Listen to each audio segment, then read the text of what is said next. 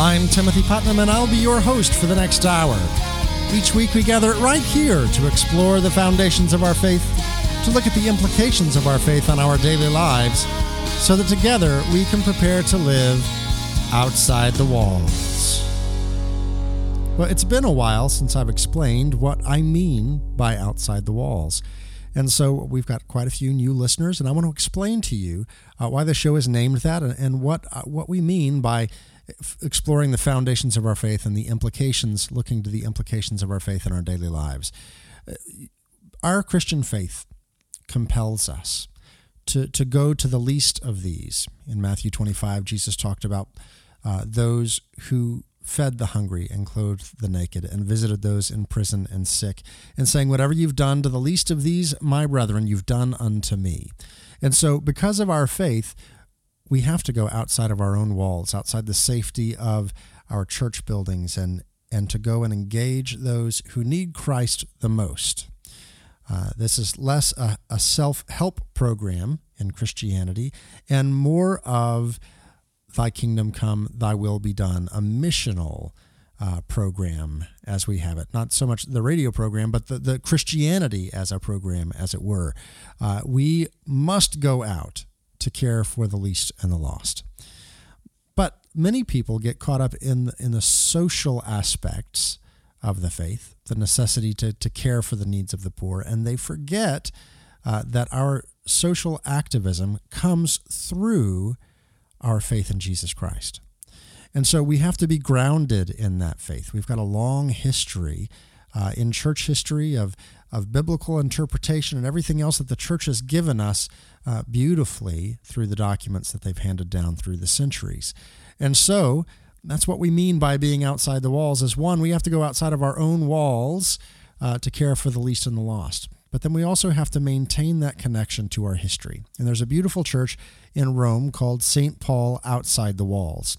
And along the roof, along the top of right by the ceiling, in that church building are these mosaics, little round, well, they're not little, they're these round mosaics of every pope that we've ever had, all the way back to St. Peter, all 266 of them going around the top there. And so this is indicative both of our call to go outside of our own walls and a reminder of that beautiful church that connects us to our history. So that's what we mean by outside the walls. And today we're going to be looking at yet another issue that our faith has something to say about. So we're talking with Charles Camosy later in the show. He is associate professor of theology at Fordham University and a prolific writer. He's written several columns for the Washington Post and for the Los Angeles Times. And so we're going to be talking with him today about abortion, specifically the Pain Capable Act that's coming up in the Senate, and then also a little bit more about all the videos that have come out through the Planned Parenthood expose videos. Of course, that is going to impact our discussion quite a bit. Though it wasn't around when we set up this meeting, they have since come out and are going to inform our conversation a little bit more. But as always, let's start out this time together in prayer. Our prayer today comes from the breviary. I think it's from morning prayer, and it's the intercessions. We give glory to the one God, Father, Son, and Holy Spirit. And in our weakness we pray, Lord, be with your people. Holy Lord, Father all-powerful, let justice spring up on the earth. Then your people will dwell in the beauty of peace. Let every nation come into your kingdom so that all peoples will be saved. Let married couples live in your peace and grow in mutual love. Reward all who have done good to us, Lord, and grant them eternal life. Look with compassion on the victims of hatred and war. Grant them heavenly peace. Our Father, who art in heaven, hallowed be thy name. Thy kingdom come, thy will be done on earth as it is in heaven. Give us this day our daily bread, and forgive us our trespasses, as we forgive those who trespass against us. And lead us not into temptation, but deliver us from evil. Father, help us to seek the values that will bring us lasting joy in this changing world. In our desire for what you promise, make us one in mind and heart. Grant this through our Lord Jesus Christ, your Son, who lives and reigns with you in the Holy Spirit, one God, forever and ever. Amen. Today, the Church celebrates the memorial of the queenship of the Blessed Virgin Mary, and so the readings today are going to be surrounding that. Today's readings begin in the book of Ruth. Naomi had a prominent kinsman named Boaz, of the clan of her husband Elimelech. Ruth the Moabite said to Naomi, "Let me go and glean ears of grain in the field of anyone who will allow me that favor." Naomi said to her, "Go, my daughter," and she went. The field she entered to glean after the harvesters happened to be the section belonging to Boaz of the clan of Elimelech. Boaz said to Ruth, "Listen, my daughter, do not go to glean in anyone else's field. You are not to leave here. Stay here with my women servants. Watch to see that the field is to be harvested, and follow them. I have commanded the young men to do you no harm. When you are thirsty, you may go and drink from the vessels the young men have filled." Casting herself prostrate on the ground, Ruth said to him, "Why should I, a foreigner, be favored with your notice?" Boaz answered her, "I have a complete account of what you have done for your mother-in-law after your husband's death. You have left your father and your mother and the land of your birth, and you have come to a people whom you did not know previously." Boaz took Ruth, and when they came together as man and wife, the Lord enabled her to conceive, and she bore a son. Then the women said to Naomi, "Blessed is the Lord who has not failed to provide you today with an heir. May he become famous in Israel. He will be your comfort and support of your old age, for his mother is the daughter-in-law who loves you. She is worth more to you than 7 sons." Naomi took the child, placed him on her lap, and became his nurse. And the neighbor women gave him his name. At the news that the grandson had been born to Naomi, they called him Obed. He was the father of Jesse, the father of David. That reading comes from several sections of the book of Ruth. Today's responsorial psalm comes from Psalm 12. "See how the Lord blesses those who fear him. Blessed are you who fear the Lord, who walk in his ways, for you shall eat the fruit of your handiwork. Blessed shall you be and favored. See how the Lord blesses those who fear him. Your wife shall be like a fruitful vine in the recesses of your home, your children like olive plants around your table. See how the Lord blesses those who fear him. Behold, thus is the man blessed who fears the Lord. See how the Lord blesses those who fear him. The Lord bless you from Zion. May you see the prosperity of Jerusalem all the days of your life. See how the Lord blesses those who fear him." Today's gospel reading comes from the Gospel of Matthew, chapter 23. Jesus spoke to the crowds and to his disciples, saying, "The scribes and the Pharisees have taken their seat on the chair of Moses. Therefore do and observe all the things whatsoever they tell you. But do not follow their example, for they preach, but they do not practice. They tie up heavy burdens hard to carry and lay them on people's shoulders, but they will not lift a finger to move them. All their works are performed to be seen. They widen their phylacteries and lengthen their tassels. They love places of honor at banquets, seats of honor in synagogues, greetings in the marketplaces, and the salutation, 'Rabbi.' As for you, do not be called Rabbi. You have but one teacher, and you are all brothers. Call no one on earth your father. You have but one Father in heaven. Do not be called Master.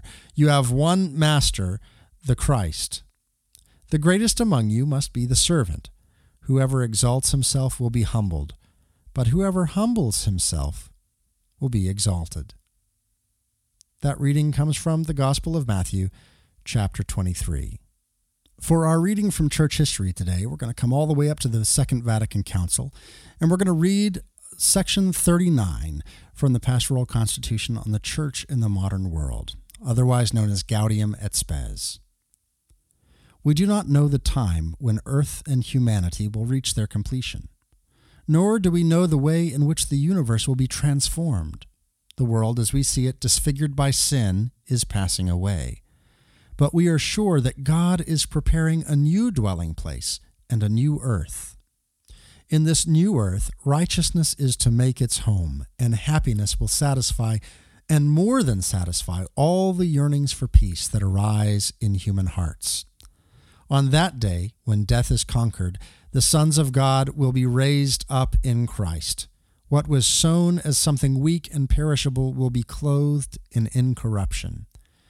Love and the fruits of love will remain, and the whole of creation, made by God for man, will be set free from the frustration that enslaves it.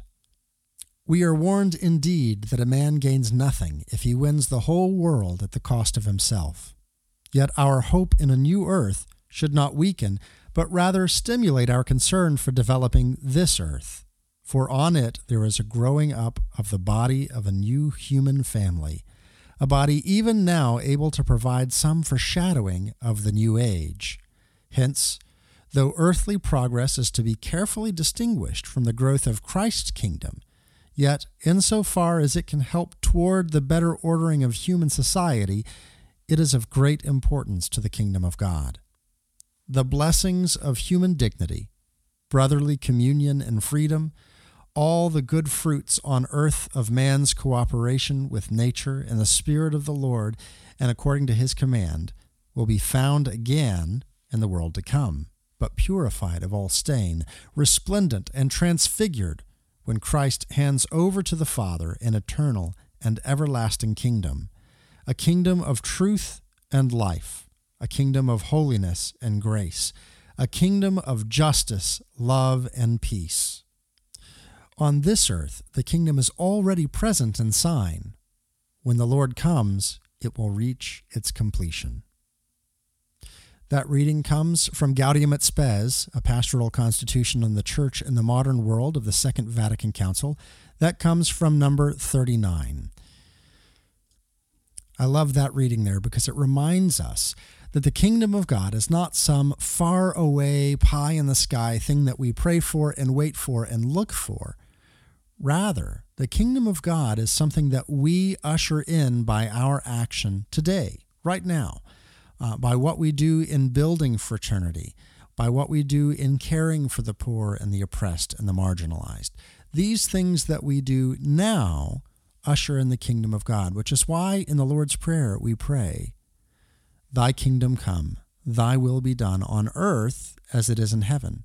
This is a prayer for God's kingdom to be manifest on earth in the very same way that it's manifest currently in the heavenlies. And so there's two different ways that we can be tempted to look at this.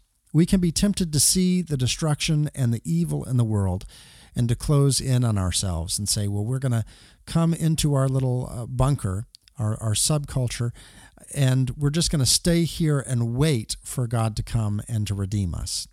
And then the other thing to do would be to even give up hope for redemption later and just live for today however you want. And the truth, as unusual, the truth is between the extremes. The truth is that, yes, we do experience evil in the world today. Yes, and we're going to be talking about some of that today with the scourge of abortion that we have in our nation. But in that, we can't give up working. We don't say, oh, well, I'll just wait for God to come and redeem the world. We act now to be intentional about bringing the kingdom of God to be manifest here on earth. It exists now as a sign, and yes, it's imperfect because there is still so much in the world set against us. And yet we know that in our working for this, when Christ returns, it will be brought to completion. When we come back, we're going to be talking with Charlie Camosy. He's an associate professor of theology at Fordham University, a prolific author, and a frequent columnist in the Washington Post and the Los Angeles Times. We're going to be talking with him about the Pain Capable Act coming up in the Senate very soon and the Planned Parenthood videos that have come out recently. You're not going to want to miss it. You're listening to Outside the Walls with Timothy Putnam.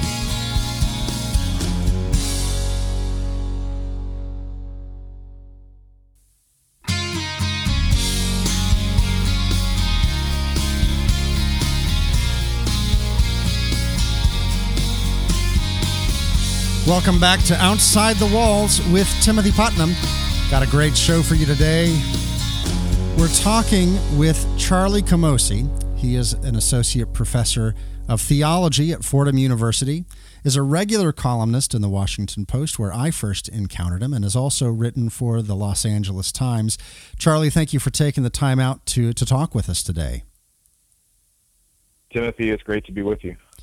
So we wanted to talk, and you've written extensively on this topic, about the topic of abortion. Of course, when we first spoke, I guess about a couple of months ago, and set up this time to have the interview, we were looking forward and ahead at the pain-capable legislation that's coming before the United States Senate. Since that time, we've had all of these expose videos on Planned Parenthood as well that kind of make our conversation today a little bit more interesting, shall we say. Yeah, for sure. So we're talking about, one, the moral issue.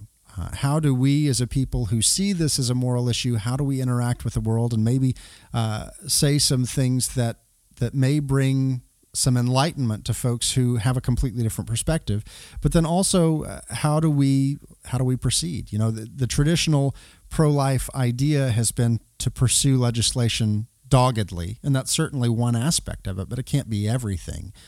So let's talk a little bit here at the beginning about the Pain Capable Act, that thing that we first agreed to talk about, and then we'll let the discussion go where it may.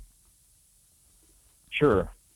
Well, I agree with you, first of all, that the last few weeks of Planned Parenthood videos being released is a game changer for how we think about the Pain Capable Act. I thought we could get, with the right amendments and some good persuasive techniques, get the act passed anyway.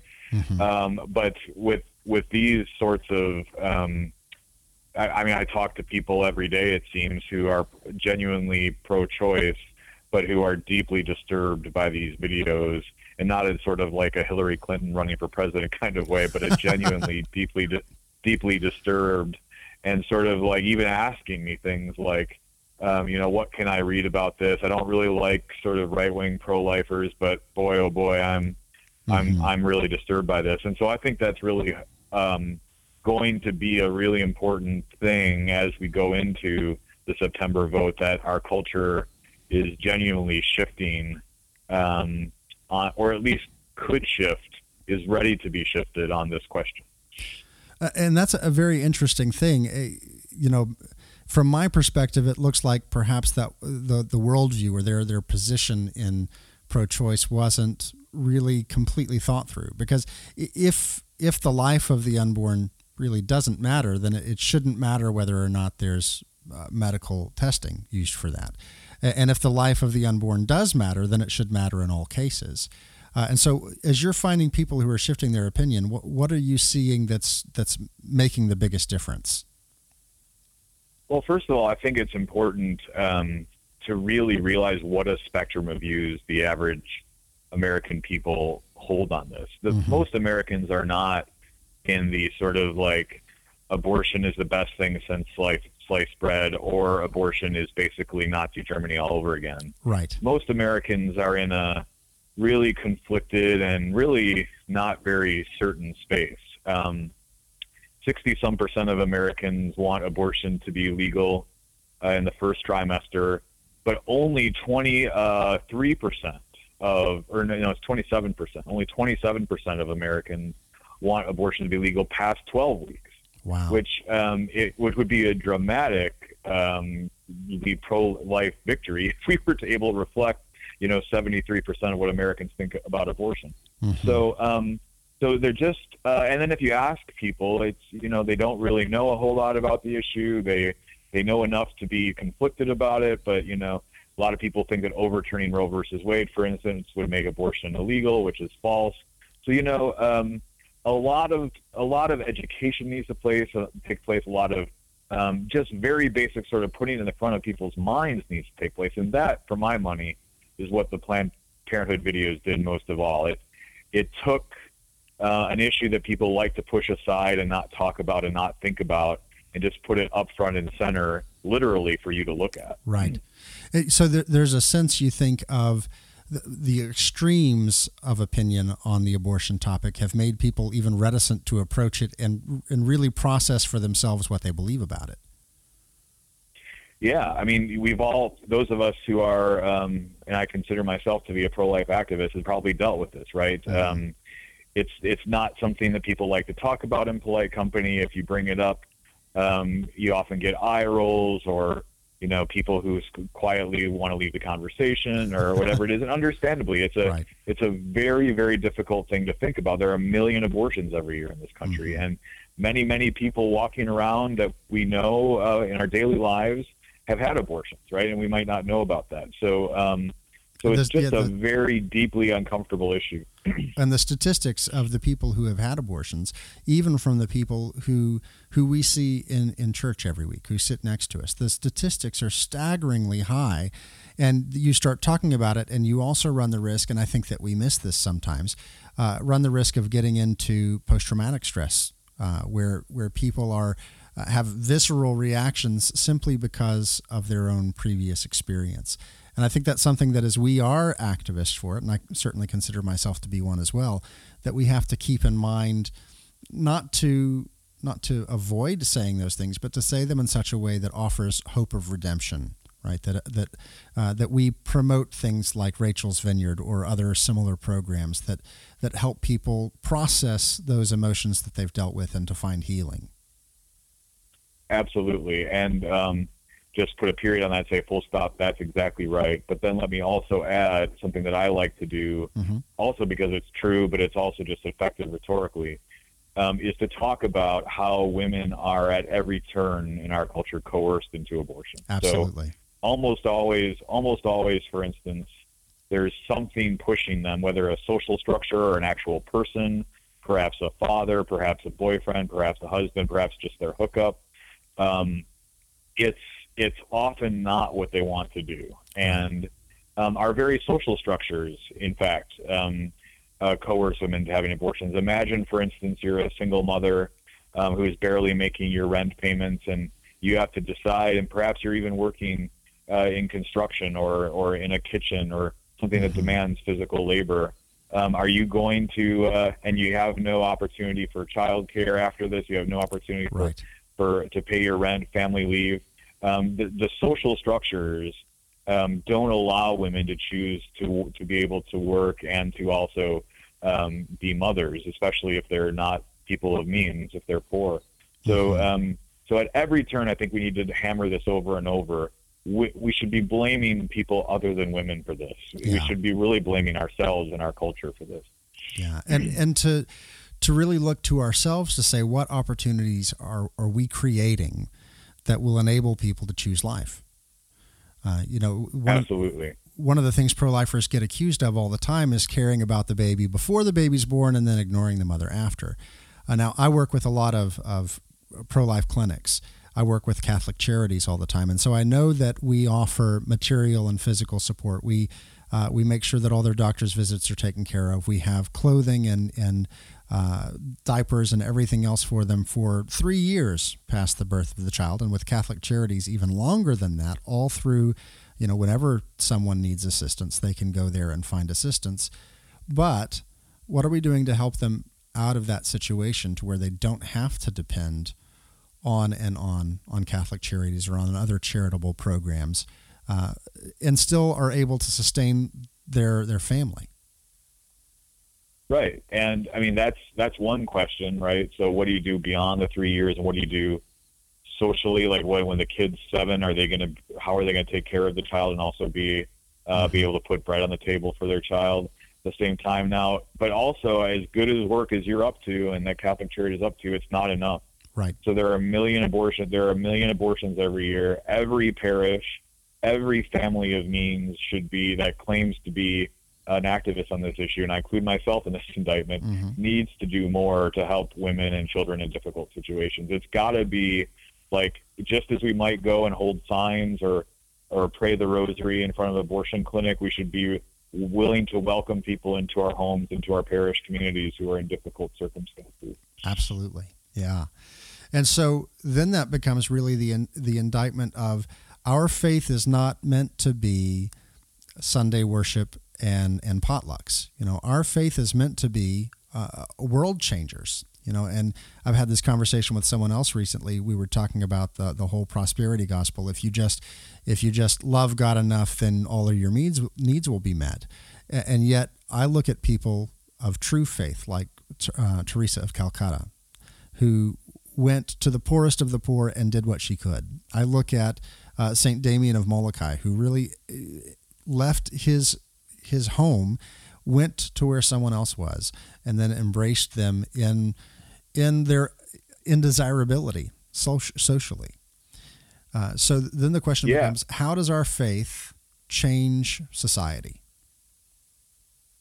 And it's got to change it at all levels. I know for some traditional Catholics, they frown on the consistent ethic of life because it doesn't hold up abortion the way it should. I make no apologies for being a consistent ethic person, and I make no apologies for saying that abortion is the most serious of all those issues. But we have to think about them together. This is what Pope Francis's insight was. It was what Benedict's insight was. It was what Paul VI, John 23rd. It's what Jesus' insight was in Matthew 25, right? Like, hungry you gave me food, thirsty you gave me drink, strangers, those in prison. There's no distinction between vulnerable populations. You got to think about them all together and serve them all together. And when we artificially divide ourselves up as, well, I care about this and you care about that, it often is done so according to secular political politics and not the gospel. And that's the thing I find most frustrating of all. That's absolutely correct. Yeah, the whole purpose of the consistent ethic of life is saying that every person is endowed by God by virtue of being made in his image as rational creatures. We're given an incomparable worth. And so we look for places, vulnerable populations all over. Where is that dignity being suppressed? And how can we draw light and focus on that dignity? And we'll talk about that when we come back from this break. We're talking with Charlie Camosy, who is Associate Professor of Theology at Fordham University and a columnist for the Washington Post, among others. Glad to have him on the show today. You can join this conversation over at facebook.com/stepoutsideTheWalls, and on Twitter the handle is @OutsideTheWalls. We want to know what you think. Come on over and let us know. You're listening to Outside the Walls with Timothy Putnam.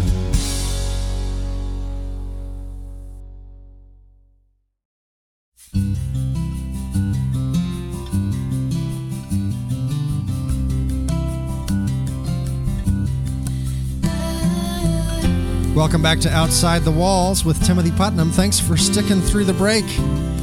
We're talking today about a topic that may be a little uncomfortable, but it's one that we definitely need to focus on. We need to look at it and look at what the implications of that are. It's not just this topic of abortion. It's not just something that belongs to those who would choose it. It's something that we have to look at as people of faith, of how we should respond. So we're talking with Charlie Camosy. He is an associate professor of theology at Fordham University and a frequent columnist both in the Washington Post and recently also in the Los Angeles Times, among others. Charlie, thanks again for coming on the show today. Been a great conversation so far, Timothy. So we're talking about this consistent ethic of life.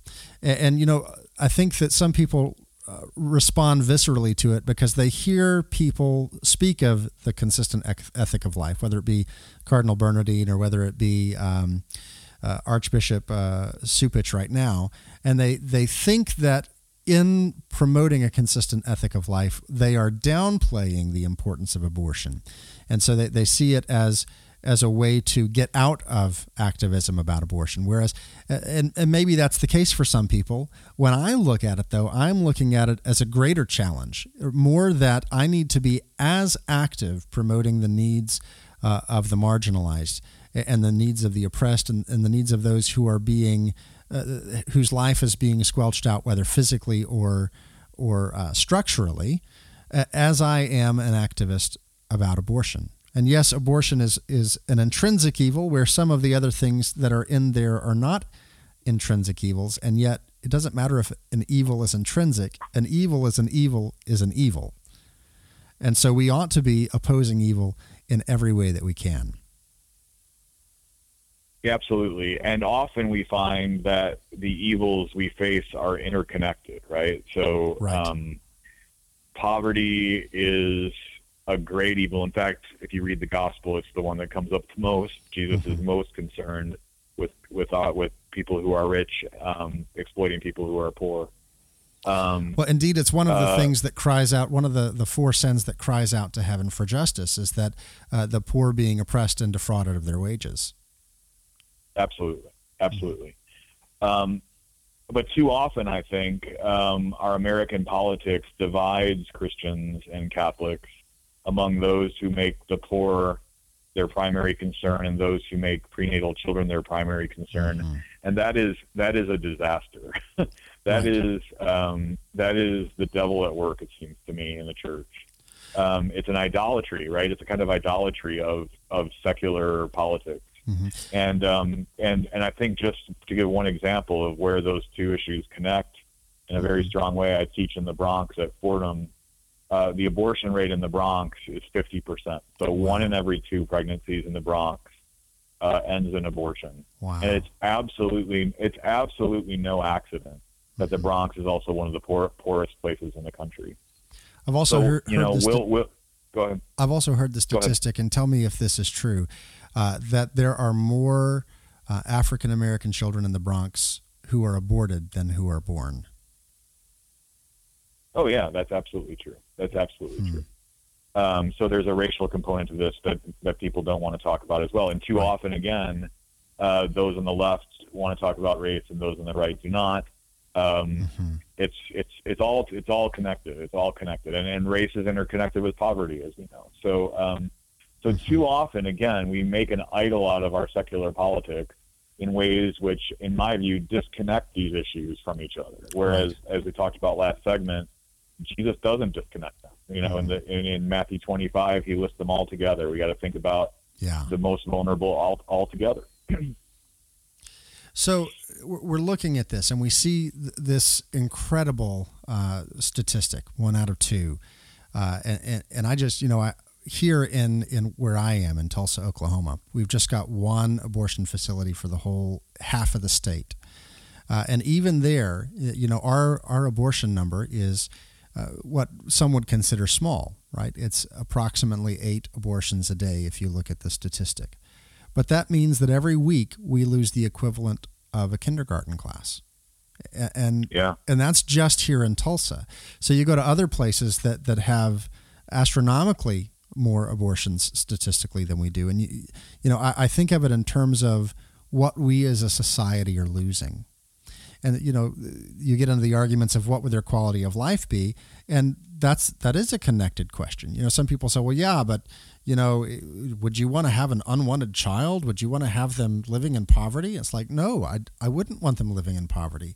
But I think that the solution is not to remove the child. I think that the solution is to remove the situation, the poverty, the all of the other things that are surrounding them that are creating the crisis, where the child is not the crisis. The crisis is the situation of life that the people find themselves in.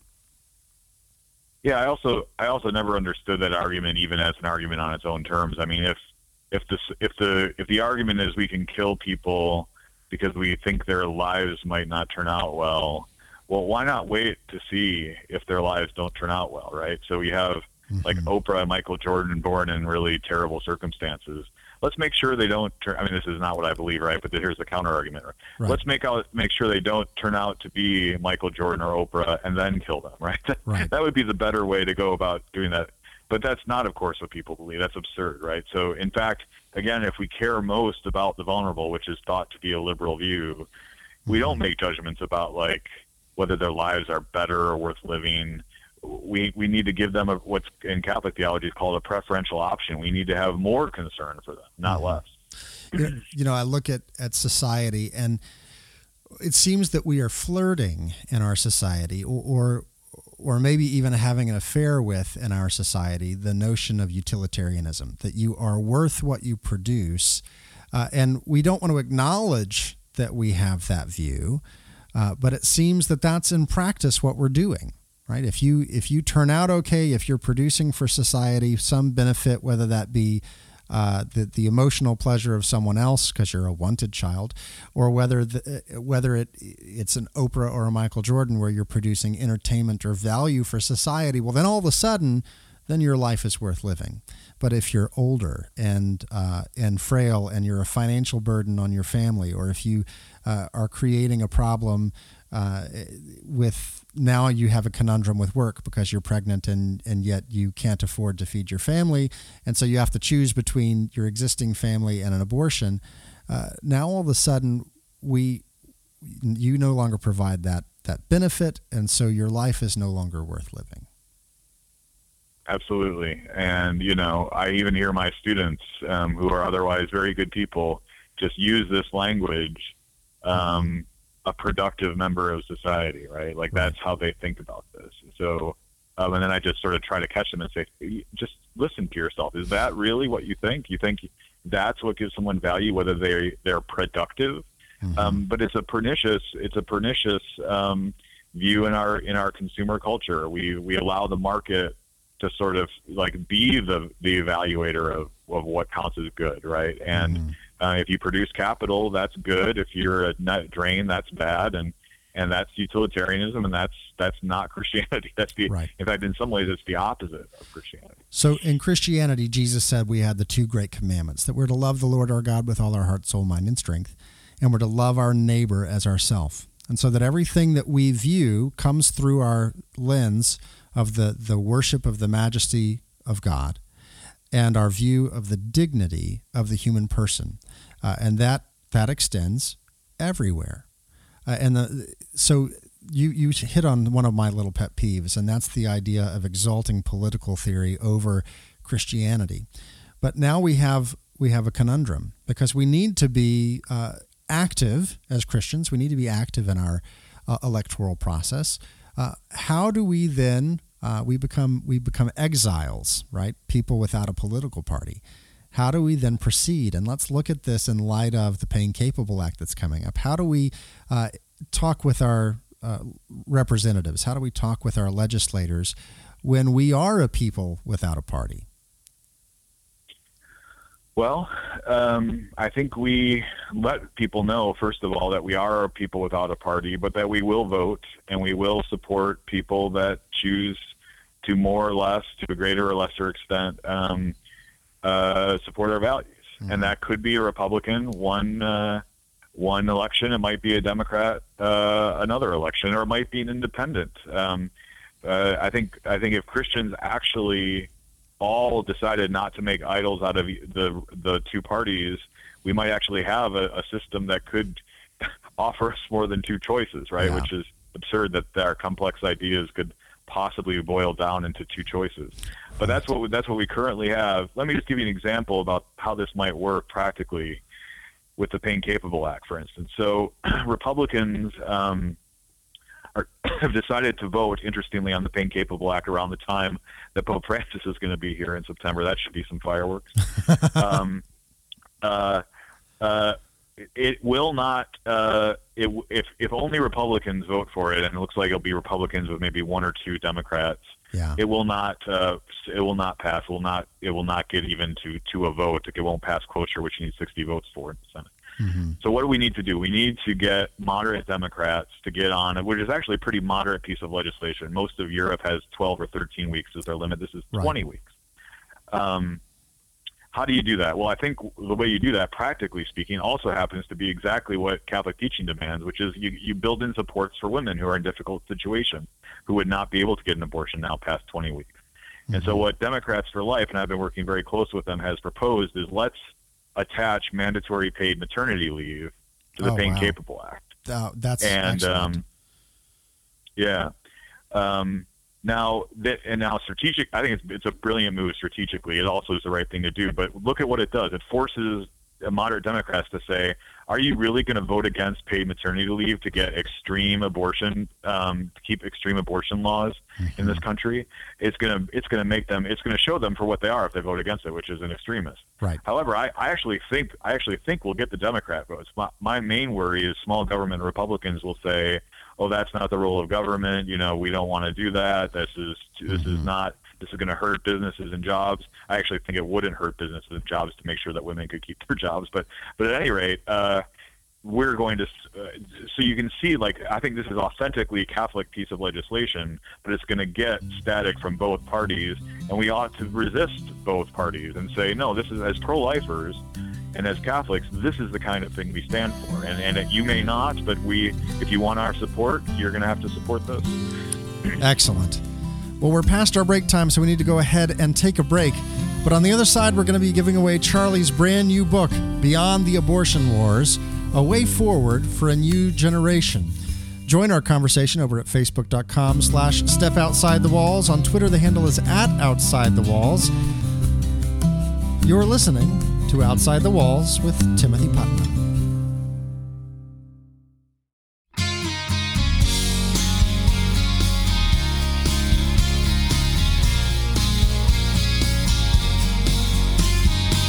Welcome back to Outside the Walls with Timothy Putnam. We're talking today about a great number of things about the dignity of the human person and how that plays out in a lot of interconnected ways, whether it be through poverty, through imprisonment, through just structures in society, and ultimately how it plays out in the topic of abortion. The dignity of the human person extending all the way to the value of the unborn. And so we're talking about that today with Charlie Camosy, who is an associate professor of theology at Fordham University in the Bronx. Surprisingly, Charlie, you don't have an accent at all that I would have expected. I grew up in Wisconsin, so I moved out to the East Coast far after that. I was waiting for Joe Pesci to come out or something. I don't know. So you have a book that we're going to give away today, fairly new book called Beyond the Abortion Wars, A Way Forward for a New Generation. And tell us just a little bit about that book in a short 30-second synopsis. Well, I have a lot of hope, actually. A lot of people think the abortion debate is hopelessly polarized and intractable, but there's a new generation, especially of millennials and Hispanic Americans, I think, that are in the process, actually, of totally shifting the debate away from sort of us versus them culture war stuff, and more of in a way of I'm skeptical of abortion, but I want to be able to support women too. Mm-hmm. So that's beyond the wars of those that are on the side of women and the side of the babies, instead seeing them, more together. Excellent. So we're going to give that book away today. You have a trivia question that hits on an encyclical that you have a strong connection with. Why don't you go ahead and give us that question? Now, you listening at home, get ready for Google. Actually, this one's because it's out of an encyclical. You can actually go to the Vatican website, vatican.va, and we're going to give you the encyclical and kind of where it's located. So it should be a fairly easy question today. It's a great book. Hope to put it in your hands. So get ready to go look that up, and then you can answer by giving us a call at 918-928-KPIM. That's 918-928-5746. Or you can answer on Facebook, facebook.com/StepOutsideTheWalls, or on Twitter if you have enough characters. Although it's a pretty lengthy statement, so you might not be able to do Twitter. But if you can fit it all in, maybe with some interesting spellings, that handle is @OutsideTheWalls on Twitter. So, Charlie, whenever you're ready, go ahead and give us that question. So, Pope St. John Paul II wrote a great social encyclical, the title of which is Laborem Exercens. And my question comes from paragraph 19 of Laborem Exercens. And the question is, what does John Paul II think is required for the true advancement of women? All right. What does John Paul II think is required for the true advancement of women? All right. What does the true advancement of women require? That's in paragraph 19. Go ahead and look that up. Give us a call, 918-928-KPIM. Facebook.com/StepOutsideTheWalls, or Twitter, the handle is @OutsideTheWalls. Charlie, thank you so much for this discussion. It's been invigorating, and perhaps we'll talk with you again once that's gone through the Senate after September. Be my pleasure. Too often we avoid this issue like the plague because it's a complex issue, and it's one that has many nuances to it. Maybe we don't know where to begin, or maybe we disagree with other people who are currently doing it about the best way to proceed. And that can be disheartening, and it can be something that drives us away from really engaging the issue. But this is an issue that needs to be addressed at all levels, at the level of just structures in society, at the level of the dignity of the human person, not only of the unborn, but also of the mother, also of the clinic worker, also of the abortionist themselves. The dignity of the human person extends to all of those people. They're all made in the image of God and bear incomparable dignity. And so we need to approach this topic first in prayer. It's so easy to figure out our own solutions and not wait on the voice of God. And we want to be proactive and see things done. And so we do things in a way that makes sense to us, but may not be the most righteous way of proceeding. Now, coming up very soon, all across the world, is the 40 Days for Life Vigil. It's a 40 days of prayer and fasting, of peaceful vigil, and of community outreach. And it's going on in your city. Specifically, if you're in the Tulsa area where I am running that 40 Days for Life program, and I could use your help. So the way that you do that is you go to 40daysforlife.com, and then you'll type in /Tulsa if you're in Tulsa, 40daysforlife.com/Tulsa. If you're not in Tulsa, then you can search for your area and see where the people in your area are going to pray. And so we go out and we pray, and we have a very visible witness. It's not a political thing. In fact, they go above and beyond to make sure that politics don't get brought into it. We're out there to pray for all of society, to recognize the dignity of the human person, the value which we are given just by virtue that we exist. And so I want you to go out there. I want you to think about going out and praying once a week, once a day, if you have the time, and to make that a priority in your fall. It's going to run from September 23rd to November 1st, and I certainly hope that you will look up the campaign that's in your local area and get involved in this important issue, maybe as a first step. Join the conversation this week over on Facebook.com/StepOutsideTheWalls, and on Twitter, the handle is @OutsideTheWalls. Next week, we're talking with Terry Barber, founder of St. Joseph's Communications, about his new book, How to Share Your Faith with Anyone. Until next week, may the Lord bless you and keep you. May the Lord make his face to shine upon you and be gracious unto you. May the Lord lift up his countenance upon you and give you peace.